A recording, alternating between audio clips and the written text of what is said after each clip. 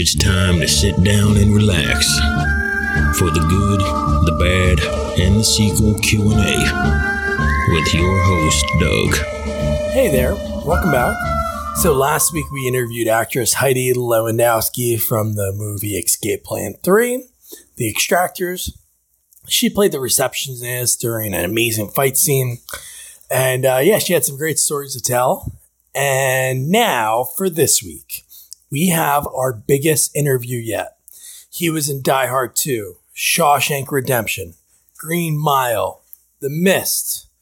But we interviewed him for his role of Death in Bill and Ted's Bogus Journey. You might be a king or a little street sweeper, but sooner or later you dance with the Reaper.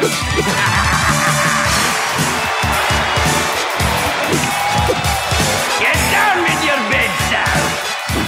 And that man is the great William Sadler. You're going to love him and his behind-the-scenes stories from Die Hard 2, working with Bruce Willis, Hard to Kill, working opposite Steven Seagal, and a lot of Bill and Ted. He loved that role. So, without further ado, let's start the interview. Hi, William. Doug?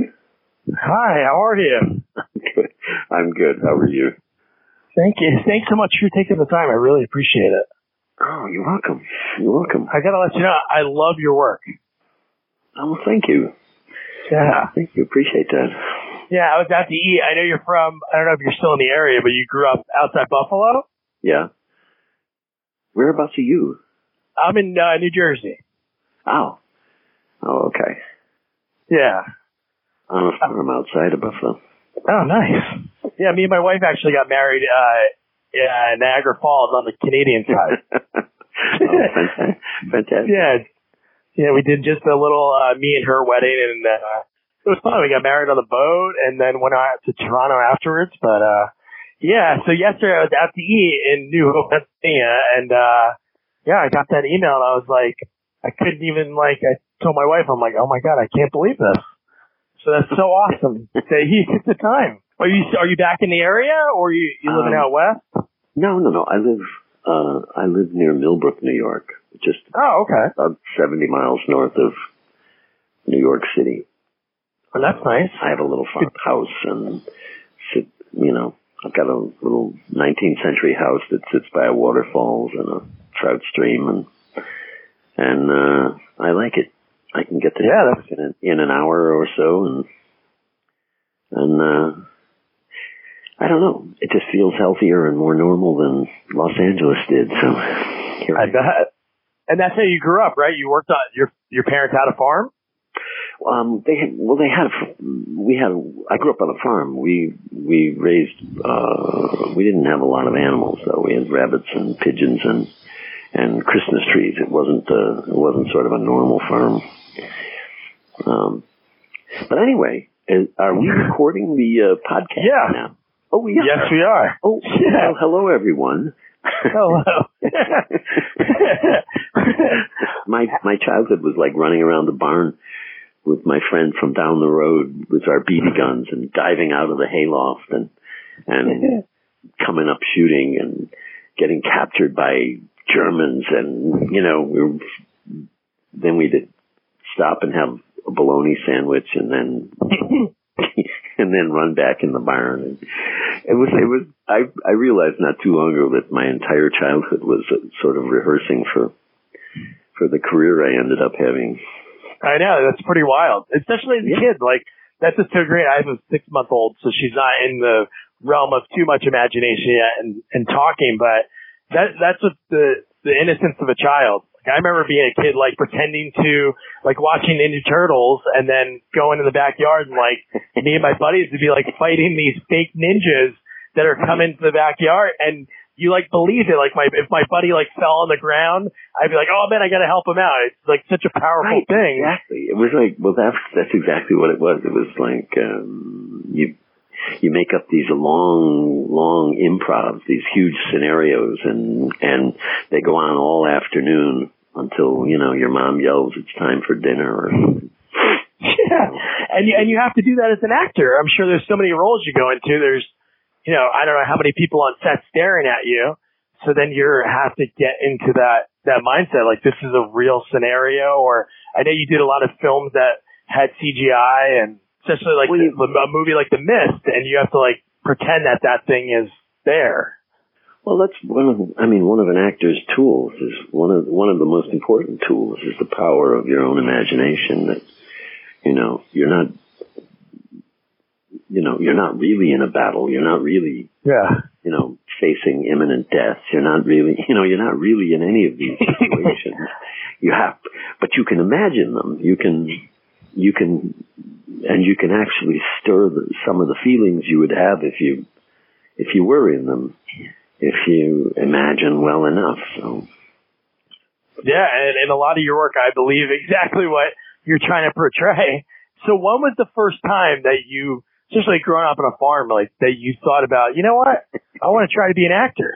I didn't know I wanted to be an actor until I got to high school, and I had an English teacher named Dan Larkin who I had been doing stand-up comedy. I'd been playing the banjo and telling jokes as Banjo Bill Sadler, and this high school it was going pretty well. But it was awesome. Really awful, corny jokes, and I'm not a great banjo player, but I was in variety shows, and and this English teacher said, "Why don't you try out for the senior play?" And it was Harvey, and I ended up doing that, and I just started to fall in love with it. It was, after that, he said they were doing a play, a community theater. The Amherst Players was doing. The subject was Roses, which was a Pulitzer Prize-winning three-character drama about a young boy who goes away and joins the army and comes back and looks at his two parents, this drunken, abusive father and his mother, and this relationship. And it is dark. It's but it's the one that launched Martin Sheen. Oh, really? On Broadway. Yeah. It's a great play. Like I said, it won the Pulitzer. It was, so I auditioned for that and I got that. And, that was such an amazing experience. And I just fell in love with the whole idea. I mean, I realized, I guess I had a sort of a knack for doing this. But I had a tremendous amount to learn about doing it. I mean, there's a difference between being having a talent for something and, being able to do it professionally under, any circumstances again and again and again. There's a lot of craft that I had to learn. And so I went away and studied it for 4 years at Geneseo, and then I got a scholarship to study it, to get a master's of fine arts in acting from Cornell University. Oh, wow. And after, and for all of that, college was really fun. And I learned a lot at Cornell, but it wasn't really until I got to New York and I started doing plays that I really began to understand this craft and hone the craft. And I just did, years and years and years of plays in New York and on Broadway. And that's, that was my train. Before I ever did any film, I did something like 11 years of theater. Wow. What year did you get to New York? About 75. So that was some rough New York that you were, yeah. And we actually, that was Summer of Sam and all that, right around that time. I moved to, I was doing regional theater before that. New York scared the shit out of me. I bet. But I sort of knew I had to get there, and I did a season at Trinity Square Repertory Company and auditioned for Joe Papp and got into the Shakespeare in the Park, Henry V, and in the non-equity ensemble. So I was part of the army of spear carriers in Joe Papp's production of Henry V. But that moved me to New York. I got an apartment with another actor in the East Village for $150. Wow. How much? That probably goes for what now? $4,000? I have no idea. It was it cost me $75 a month to stay there, and but the East Village was a sort of a different place back then, and it was. I met my wife that year. Oh wow! I lived on 7th Street, and she lived on 5th Street, and I moved in with her because she had a nicer apartment.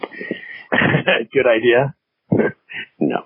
But anyway, that was it was those were the that's how I got started in New York. And did you go to New York prior to that? Like growing up, did your family go to New York at all, or was that the first time? We had a senior trip, where we all got on a train and went to Maryland or something, and on the way back, we stayed one night in New York City, and I snuck off by myself and went to a Broadway show. Whoa! Snuck in at half, at the act break, and New York City just fascinated me. It scared me to death, but it was, I don't know. Once I moved there, it became so, it becomes like a small town. You can't walk down the street without saying hi to about 10 people. Yeah. The guy who sells the bagels on the corner, and the guy who runs the little Indian deli, and the guy who, it just becomes a little neighborhood, and a hotbed for writers and actors, dancers, and so on. So I did that for like 11 years until I got my first movie, which was Project X, I think. Yeah, they have another movie before that, but I know you did some series before that too. It has on here Newhart. No. I don't even know if that's right or not. No, that isn't correct. That isn't? Okay, good. No.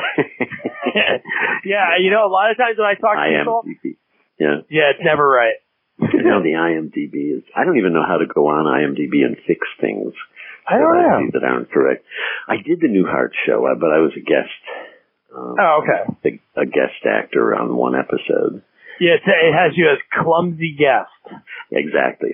My character didn't even have a name. He just fell down the stairs and his suitcase popped open and he broke the sink and the doorknob came off in his hand. And Yeah, so anyway. Project X, and then right around there was Hanky Panky. Well, that was a little bit earlier. That was Hotel Clerk. Yeah, I don't know. I guess I didn't count those. Yeah, no, I hear. I did Ragtime too, but I didn't have any lines. I just. Oh, okay. I guess. So when you got Project X, were you still in New York? Yeah, I was doing Biloxi Blues on Broadway when Project X happened, and Matthew Broderick was the star of Biloxi Blues. Oh wow! And when he went off to do that movie, I guess they just offered me the job. I don't recall even auditioning for that one. To be the evil head of the evil Air Force project that kills the chimps. Yeah. With a great cast too, Helen Hunt and I know. Lang. It was fantastic. No, and then again, I don't know if this is right or not, but they have you in a movie. I think it's right around that time. Offbeat. Judge Reinhold was the star. Yeah, There's a lot of people in that movie too. I think that was a little role. I don't even recall. Yeah. To be honest with you. Yeah. Well, with all the great stuff you've been, I totally get that. Well, when you start out, they say, you kind of get your foot in the door and you hope you get noticed doing something, that you're good at.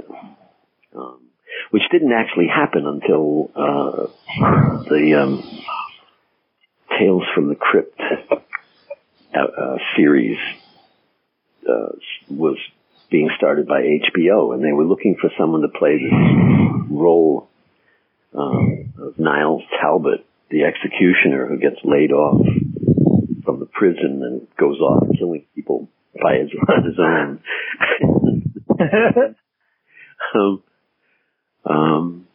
And Karen Ray was casting that. And I mentioned this because I went in to read for a cop at the end of this little half-hour episode who all he has to say is, Mr. Talbot, you're under arrest. You have the right to remain silent. Anything you say, blah, blah, blah. Right? That was it. Yeah. That's the whole role. And I read for her at Silver Pictures over on the Fox lot in L.A. And I said, I finished and I was about to leave and I said, what's up with the role of Niles, of Talbot, the executioner? She said, oh, they want John Malkovich, or they need a name for that. They're looking for, Kurt Russell. They want somebody with a name. So I said, oh. And I left.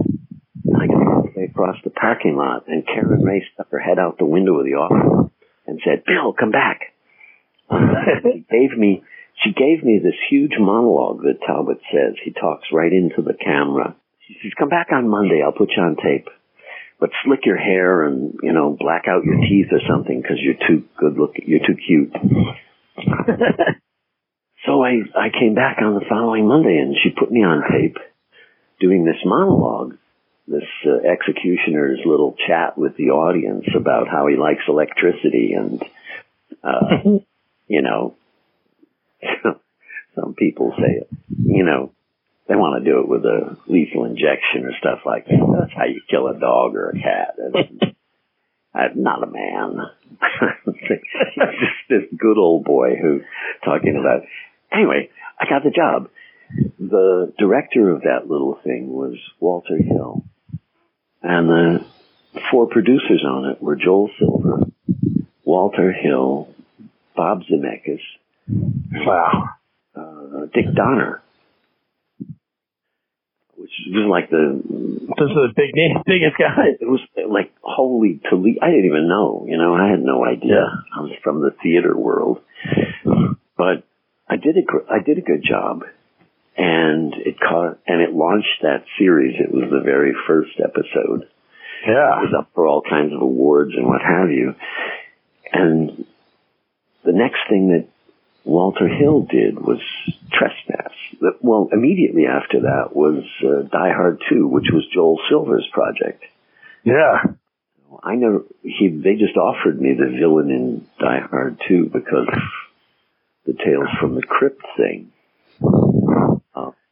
And you were so great in that. Well, thank you. But the point of my story is one of the writers on Tales from the Crypt was Frank Darabont, who then asked me to do The Shawshank Redemption and The Green Mile and The Mist. Whoa. It was like that. And it's funny because I look back at that one little moment when I asked Karen Ray what's up with the lead role in this thing, and she took a chance. She said, sure, come on, I'll let you read for it. If I hadn't done that, I have no idea what sort of career this would have been. Yeah. If you didn't open your mouth in that moment?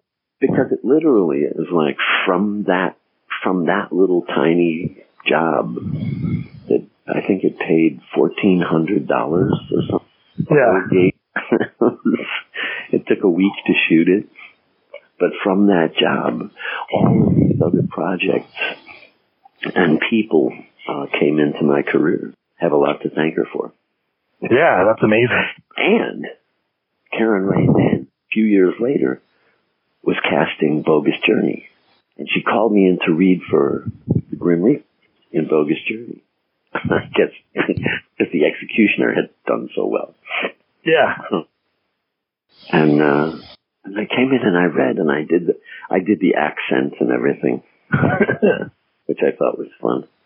And no. That's great. Like, before we started chatting, I didn't know, obviously, that you did, like, the stand-up with the banjo and the songs. So it's like going into that movie, you played a lot of evil, like, bad guys. Project X, I Loved You and Hard to Kill. So, like, just a crooked senator, who would have guessed it? But, no, just such a great, and then Stewart was that same year in Die Hard 2. So you had these really, like, bad, like, just bad guy, and you just, like, exude this evil as your characters. Just everything that just comes from it.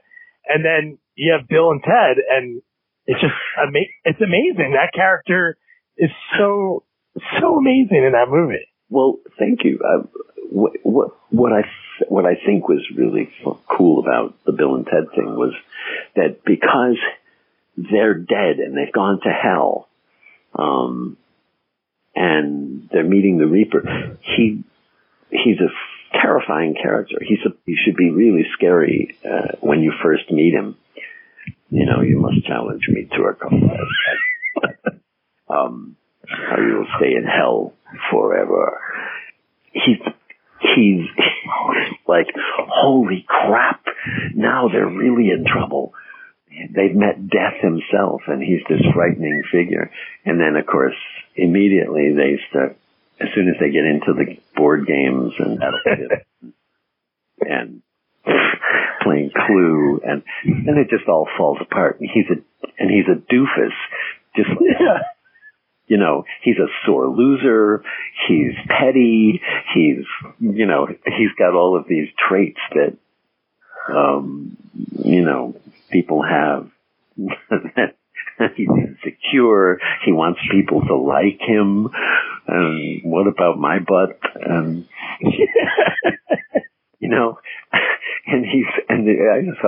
I just thought it was really fun to.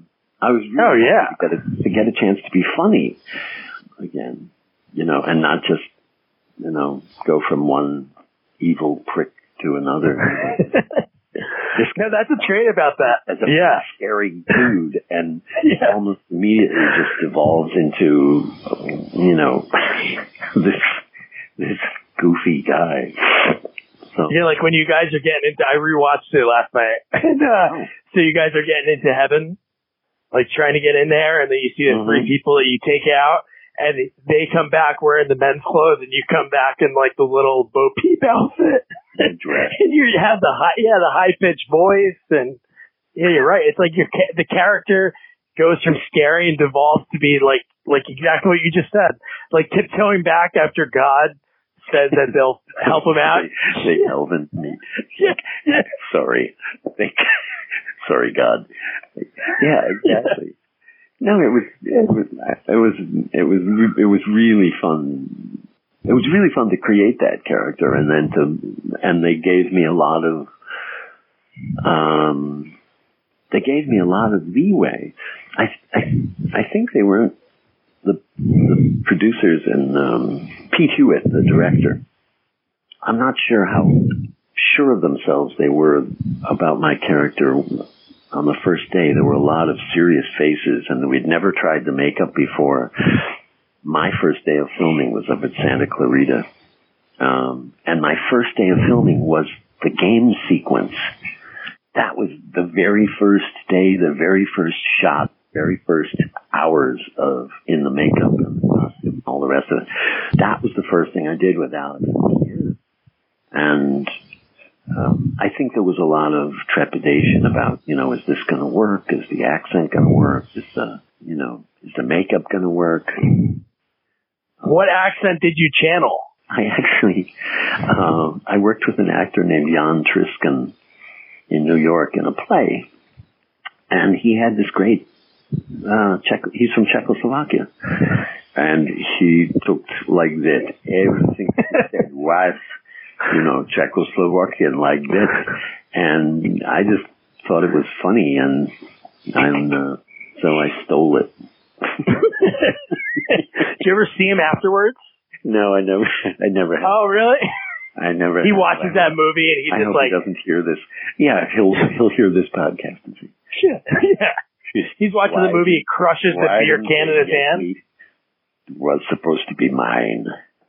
The shoot went really well, and I liked the first movie. I liked Excellent Adventure, I was already a fan of theirs. Oh, that's great. So, yeah, sequels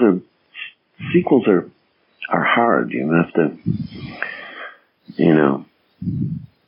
you build on what they've done, but you have to take it somewhere special. It has to become its own thing, I think, for it to work. You know what I mean? No, that's true. That's why, like, growing up, I always, for some reason, my dad he was a garbage man in New Jersey, and for some reason, like, some of the stuff that people would throw out and he would bring home that's in good condition would be like, for some reason, I had a lot of movie sequels, like a lot on VHS. So that's why I started this project, so to speak, because I think some sequels are done right, and then there's some that don't connect to the original movie. Like, there's like the movie Anaconda. There's like a fifth and sixth sequel to that doesn't really mention it. It's just like, it's a movie with a snake that they just wanted to throw that title on so people would know. So you have to heighten it. Like Die Hard to Die Hard 2. Die Hard 2 is, the stakes are a lot higher. His wife's on an airplane that could crash, and a ton of people died in that movie. Yeah, I know. Sorry about that. Yeah, you turned off everything, and I think it was the French flight coming in. Exactly. I think they're English, but English, yeah. I forget anyway. Well, that's always the problem with sequels, because, and especially with something like Die Hard, where the first one is so great. I mean, it's perfect. I heard watching this thing on CNN about the movies, 80s and 90s. Yeah. I'll confess, I was watching it hoping to see something. And did you? Yeah, I did. I forget what I saw. Oh, they mentioned Ragtime, but that hardly counts. Oh, really? No, because it was all movies from the 80s, so... Oh, it was just the 80s, okay. Yeah, they mentioned Die Hard, but they didn't get to Die Hard 2. But anyway, they were talking about Die Hard being like it's like the Casablanca of action films, that it's just perfect. And I agree, it was a huge blockbuster, It made Bruce Willis a monster star. And, it launched a whole series of sequels. But the Die Hard 2, I don't know about anybody else, but I sort of felt a serious amount of pressure to make it, better. Make it. It's got to stand up to the first one, or else people are going to just go, yeah, well, it's not as good as the first one. And I guess that's always the challenge with sequels. How do you make it different but the same? Yeah. And how do you repeat the magic? If the first one is really magic, what do you what kind of alchemy can you put together? Sequels are difficult. Yeah, but I think the Die Hard one, the last two are just, I would say, straight up just action, like, and things exploding. But the second and third one, the second one, just thinking how it was heightened, and you had the twist in that one, the guy that worked for the military, right. I forget his name. He's working with you, and you don't know. They're using the blanks in that firefight. So, no, it definitely has a lot of awesome scenes. Where was that filmed? All over the place. It was. Oh, really? Okay. Yeah, we were chasing snow, so we shot in Denver at the Denver airport, and then Breckenridge, Colorado, and then Lake Moses, Colorado, and then back in Los Angeles, then Lake Tahoe and Alpena, Michigan, and Sault Ste. Marie, Michigan, and we kept Joel Silver, who I mentioned earlier, had rented a plane, like a 747 or something, to be the plane that we use in the show. Oh, wow. And he just put everybody on board this, his 747, and we kept flying around looking for snow. Because we needed an airport that we could shut down. And we needed snow. Or at least it was cold enough so we could make snow and it would stay there. So, it was a challenging that was one of the most challenging parts of the show. We finally ended up shooting a lot of the action, like the fight on the wing and so on, was all done on a sound stage at Fox. So you're opposite in the same year the movies came out, but you're opposite Bruce Willis and you're opposite Seagal. How was it like going against those guys? Because they were pretty big at that point. Yeah.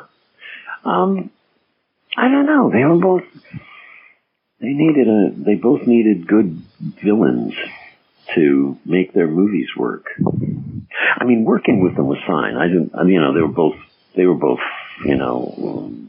respectful and fun, and we would chat on the set and so on. But, they were already sort of, 800-pound gorillas, so they were already big stars.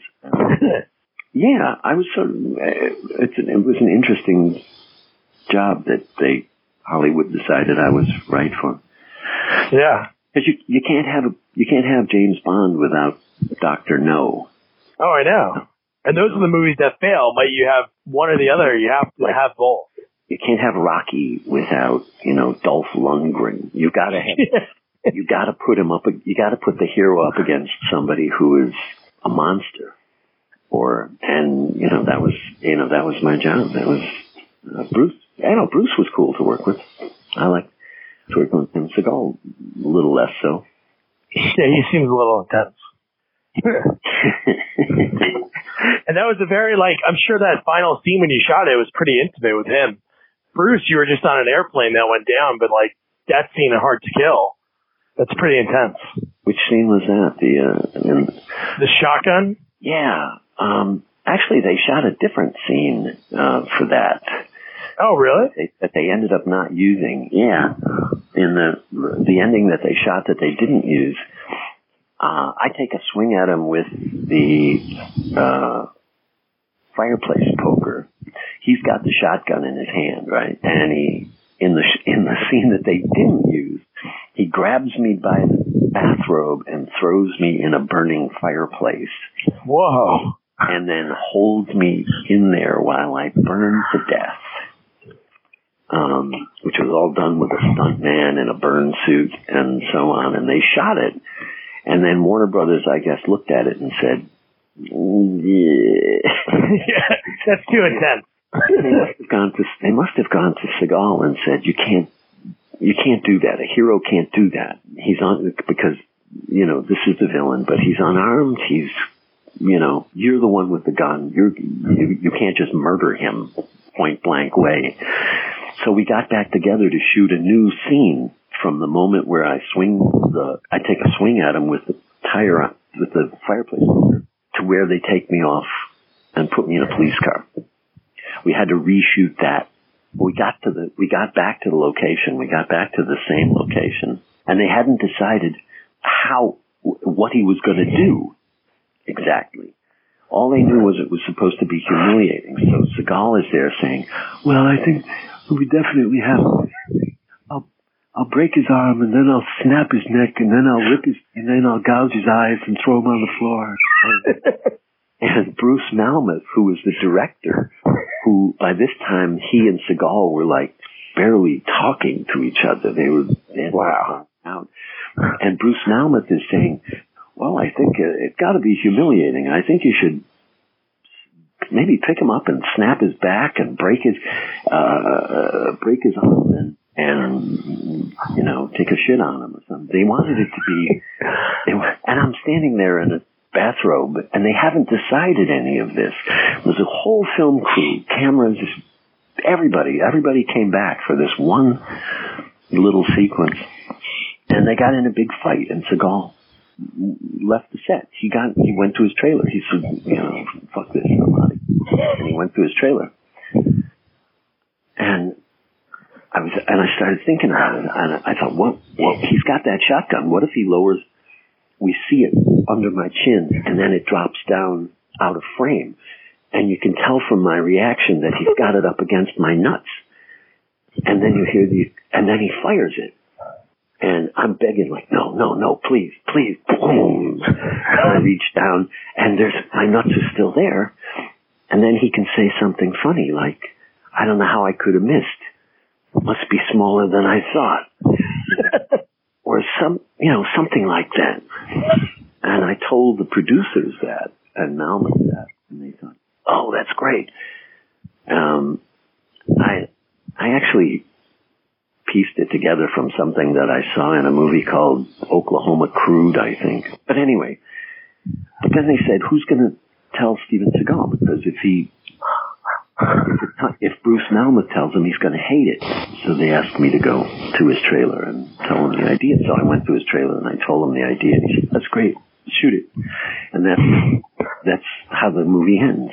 With that little shotgun gag. And I didn't have to get my tongue ripped out or my arm broken or any of that. So that's good. That was such a cool story. Hollywood story. That is awesome. That's the way the movie ended. Yeah. And then one thing I jotted down when me and my wife were watching Bogus Journey. Yeah. You're in it twice. You're like the British family watching.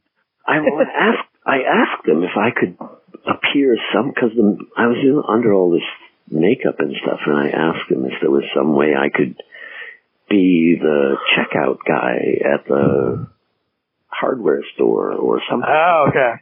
I asked them if I could appear somewhere without all the makeup, and that's what they came up with. So that's my actual wife and my actual daughter. Oh, no way. That's awesome. As a little English family, yes. That's so cool that they did that. Yeah. Yeah, that was... I was looking for the other actors because after you did that, I was like, maybe they did...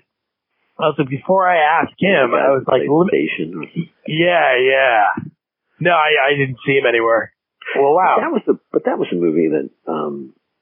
But after playing all of these vicious, heavy killers... right out of the box in Hollywood, I was really happy to play somebody who was funny, to play and it seemed like a natural thing because he has to be scary at the beginning. You have to think, oh crap, this guy, death. Yeah. and and then little by little he just caves in until he's a simpering idiot and becomes their friend and joins the band and he's singing. Yeah. And the rap song, you have a rap song, the Reaper rap. I came up, they had written a rap for him to do, and I couldn't make sense of it. It didn't scan for me, and I just couldn't get underneath it, and I just asked him if I could take a shot at it, so I came up with that one too. Oh, wow. You might be a king or a little street sweeper, but sooner or later you dance with the Reaper.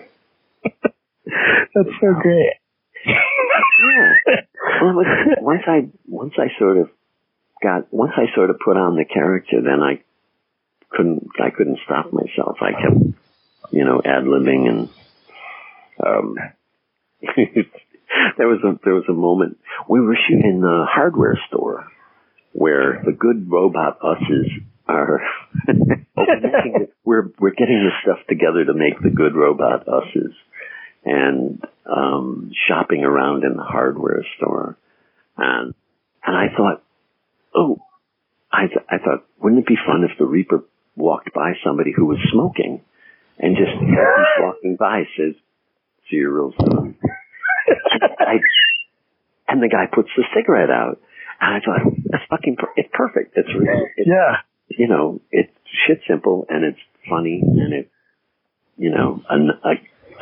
ad for not smoking. But we didn't have anybody, it's not in the script, and we didn't have an actor to play the smoker. So Pete Hewitt, the director, said, bring the camera over here. And he lit up a cigarette, and I walked by him, and that's him.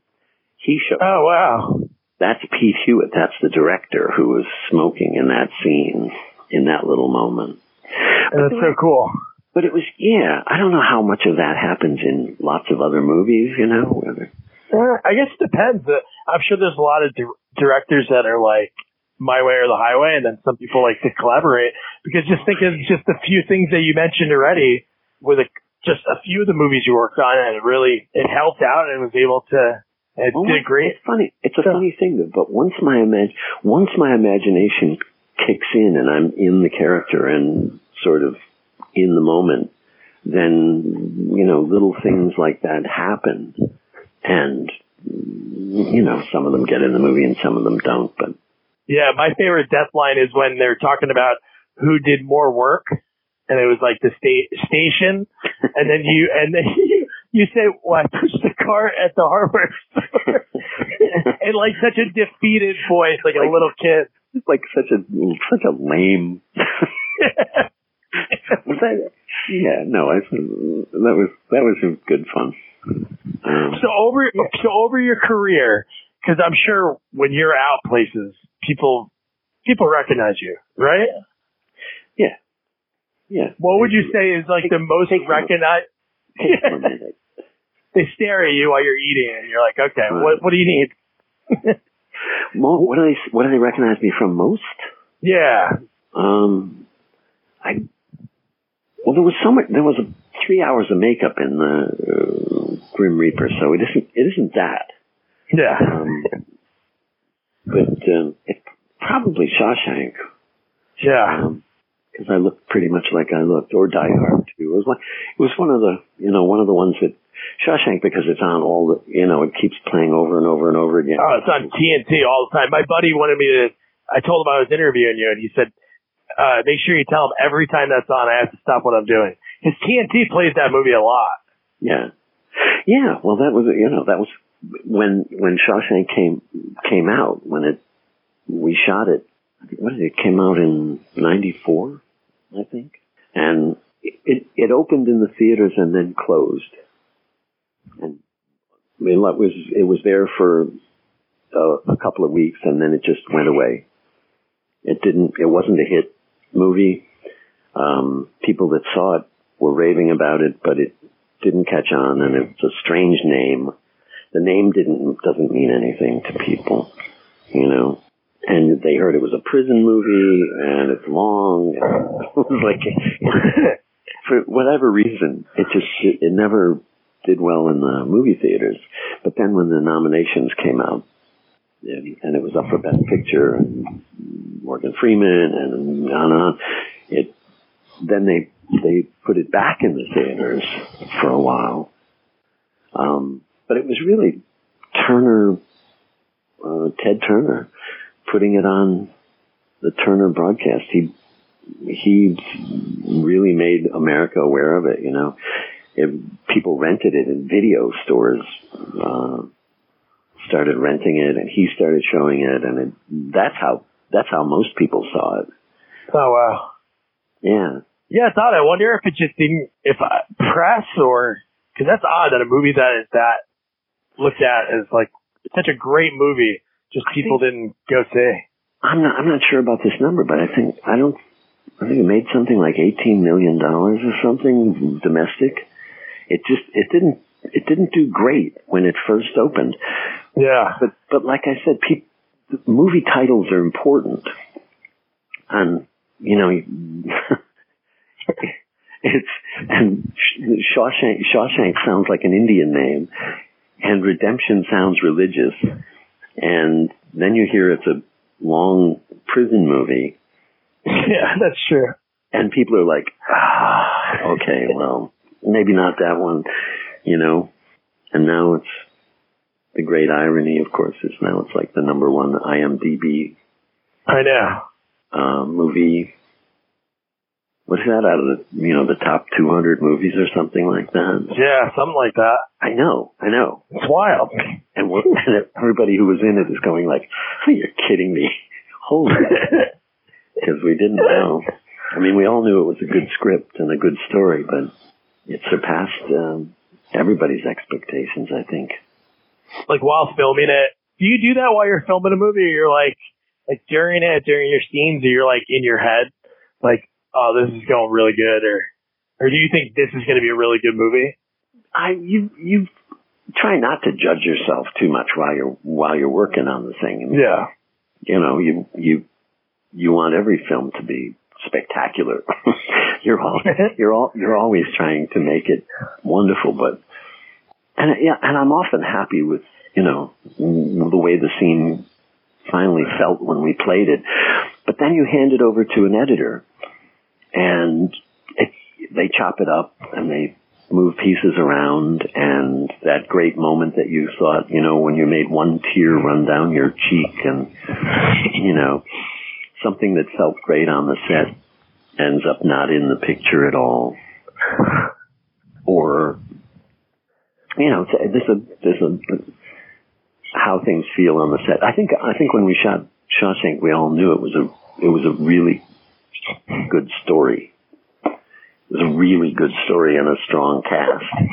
But I'm pretty sure none of us thought this is going to be classic, or 30 years from now it's going to be this beloved movie. People started saying that after it opened. I heard people say it's a classic, and I would say, no, Lee, you got to wait. Yeah, it's not a classic if it's brand new. Tell me, wait 20 years or 30 years, and then tell me if it's a classic. And you were in 3 different, so including that, The Green Mile, The Mist, like Stephen King adapted stories. Yeah. Yeah, thank you, Frank Darabont. Yeah. So for those other movies, did Frank know, like, hey, Bill's great for this role? Or did you audition for those other 2? No, I didn't. Nah. No, actually, I read for a different role in The Green Mile. Oh, really? Yeah, I read for he has the mouse. But he was perfect. He was just freaking perfect. But yeah, Frank cast me in that, and then the Mist, he just called. By that time, he just called me up and said, "You want to do it?" That's such a good movie with a very, very twisted ending. Yeah, you think? It's very that is like heart wrenching. Like, that's dark. That is dark.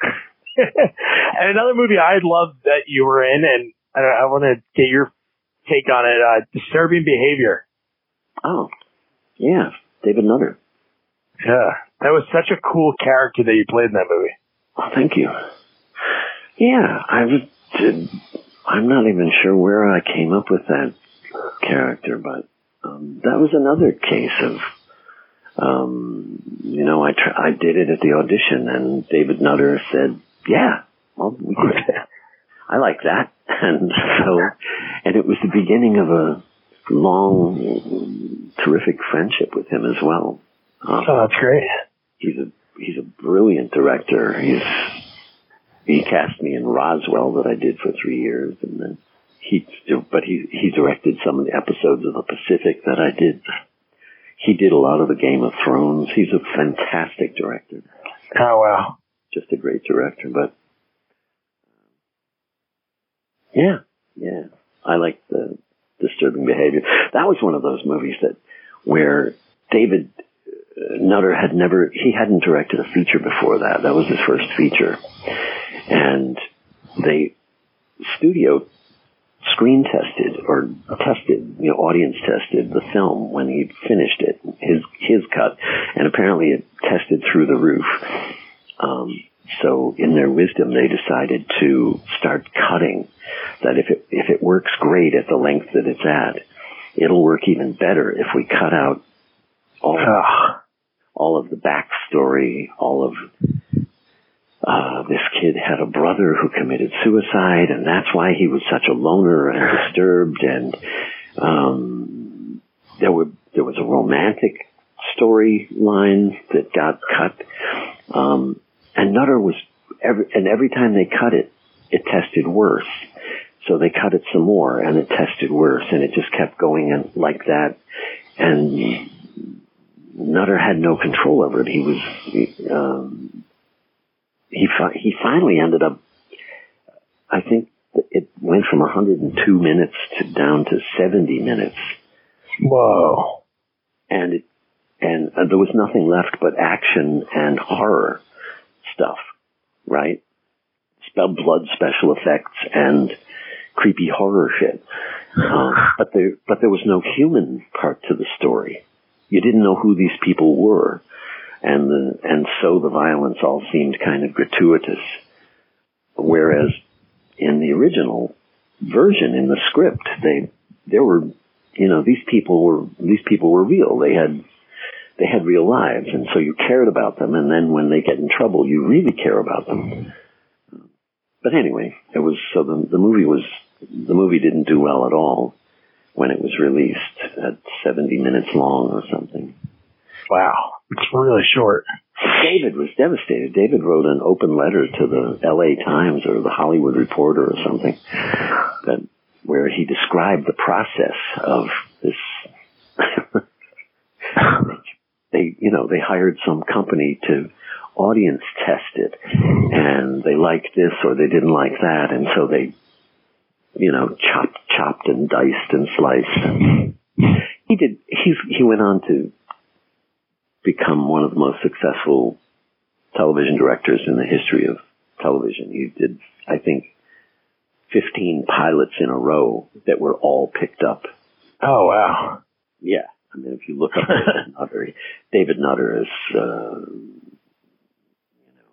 nobody's cutting. Yeah, I'm scrolling through right now. Nobody's cutting his a lot of shows now. But, or they'll get cut. Disturbing Behavior was one of them, though. I mean, he complained about what the studio did to his movie. Especially the fact just going with a test audience, it's only such a small percentage of people that are actually going to see it, and just going by their opinion, it's not good. Right. But there you go. That's Hollywood. That is Hollywood. So thanks so much for taking the time. Just a few more questions. So when they announced that they were going to do the new Bill and Ted movie, just the way things are announced online nowadays, it's like they're going to do it, rumors for seemed like a couple of years now.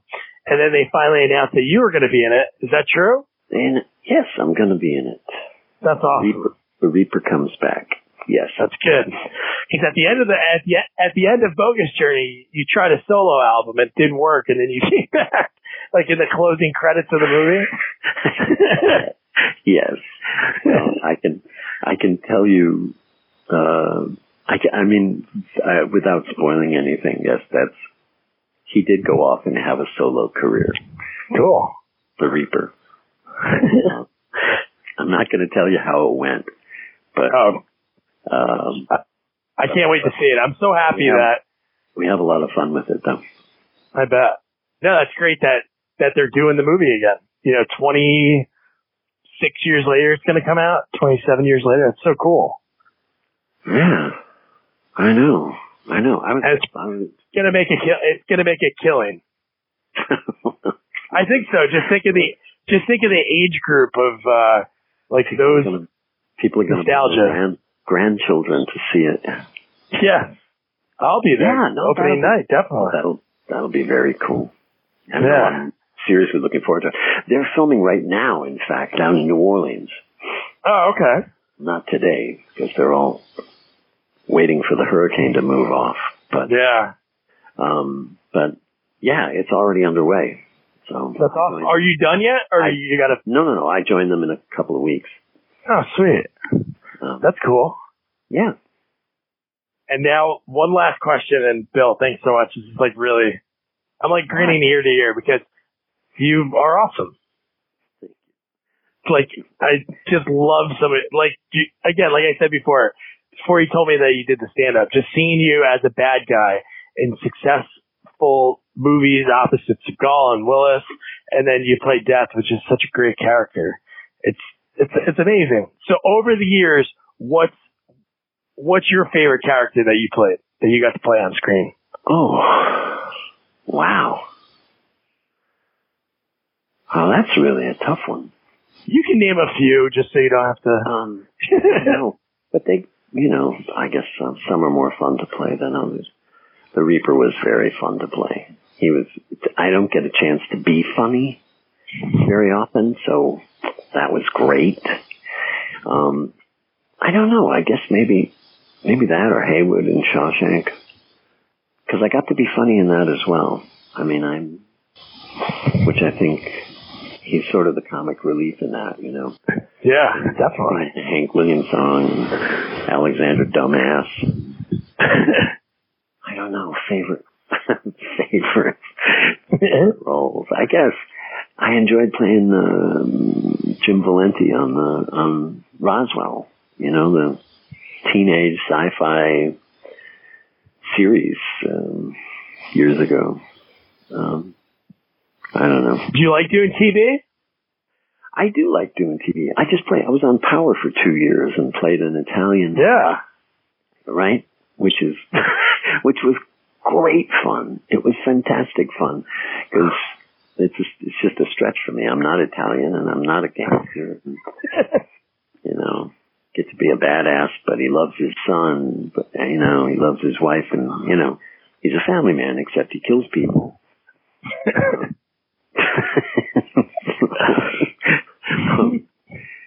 Yeah, I don't know. It's hard to pick that's hard to pick a favorite. I'm sure, especially they're like your children, Yeah, especially when you're doing a role. It sounds like just from what you just chatting with you for an hour, you get pretty into the role. So I just did a film called VFW with Stephen Lang and Fred Williamson, The Hammer. Yeah, that's awesome. George Wendt, and it was for Fangoria magazine. They have a film. Oh, cool. They start producing films right now, but Steve Lang was the executive producer on it, and we just did that in Dallas a couple of months ago. And while I was that looks like a pretty cool movie. I've never had more fun shooting anything in my life. I mean, it's a bloody, it's just a blood fest. It's a siege movie, but created this character named Walter who, lives and dies and fights off, evil teenagers on drugs. And that's cool. When's that going to be coming out? That looks like a really cool story. And the cast. I think it comes out, I hear September. I'm not sure, which seems awfully fast. But like I said, there's like when I'm shooting them,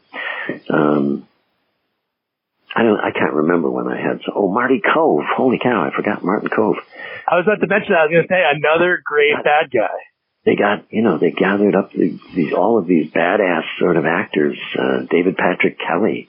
Yeah. And then, so that was really fun to do. Yeah. Had a ball. Do you have to hold back? I know obviously you're a professional actor and you probably don't get starstruck, but George Wendt, any normisms that he threw out on set? No. He's a professional actor too. I know. I mean, I guess what I often find is that we've admired each other's work from afar. Yeah. I'd done. In that case, I had worked with Marty Cove on a show called Hard Times on Planet Earth, and I'd worked with David Patrick Kelly on Broadway. Oh, okay. In a musical about John Lennon, and I worked with Stephen Lang in Project X, and then again in something else, I forget. So it's like a little reunion, some of these movies. So, you often work with people you've crossed paths with before, which makes it fun. But for the most part, we admire, if I'm a fan of their work, I've been watching them forever, Yeah. Steve Lang in Avatar and so on. He just kicks ass. So I know, and those movies are going to be coming out. They're going to start coming out, like 2021, all those Avatar movies. So it's nice when you can be a fan and a friend. Yeah. That's awesome. And I think that's a good way to end it, Bill. Well, there you go. Well, thanks so much for taking the time. I really appreciate it. So there you have it. That was William Sadler, or Bill. I didn't know what to call him, but he was so awesome to talk to. And you could hear throughout the interview, I kind of geek out a little bit because I love his work. There's so many movies that he was in that he was just so great in because, like we mentioned, you need the evil for the good to make sense and vice versa. So he played that perfect role in all the movies he was in. And so now your job is to go rewatch or watch for the first time Bill and Ted's Bogus Journey. Great movie. And then you're going to listen to us discuss it next week. So you just got to subscribe so you don't miss out. Review, rate, and make sure you share this. Tell your friends. It's a great interview with William Sadler, the great William Sadler, and some great behind-the-scenes stories that they could check out. Good night,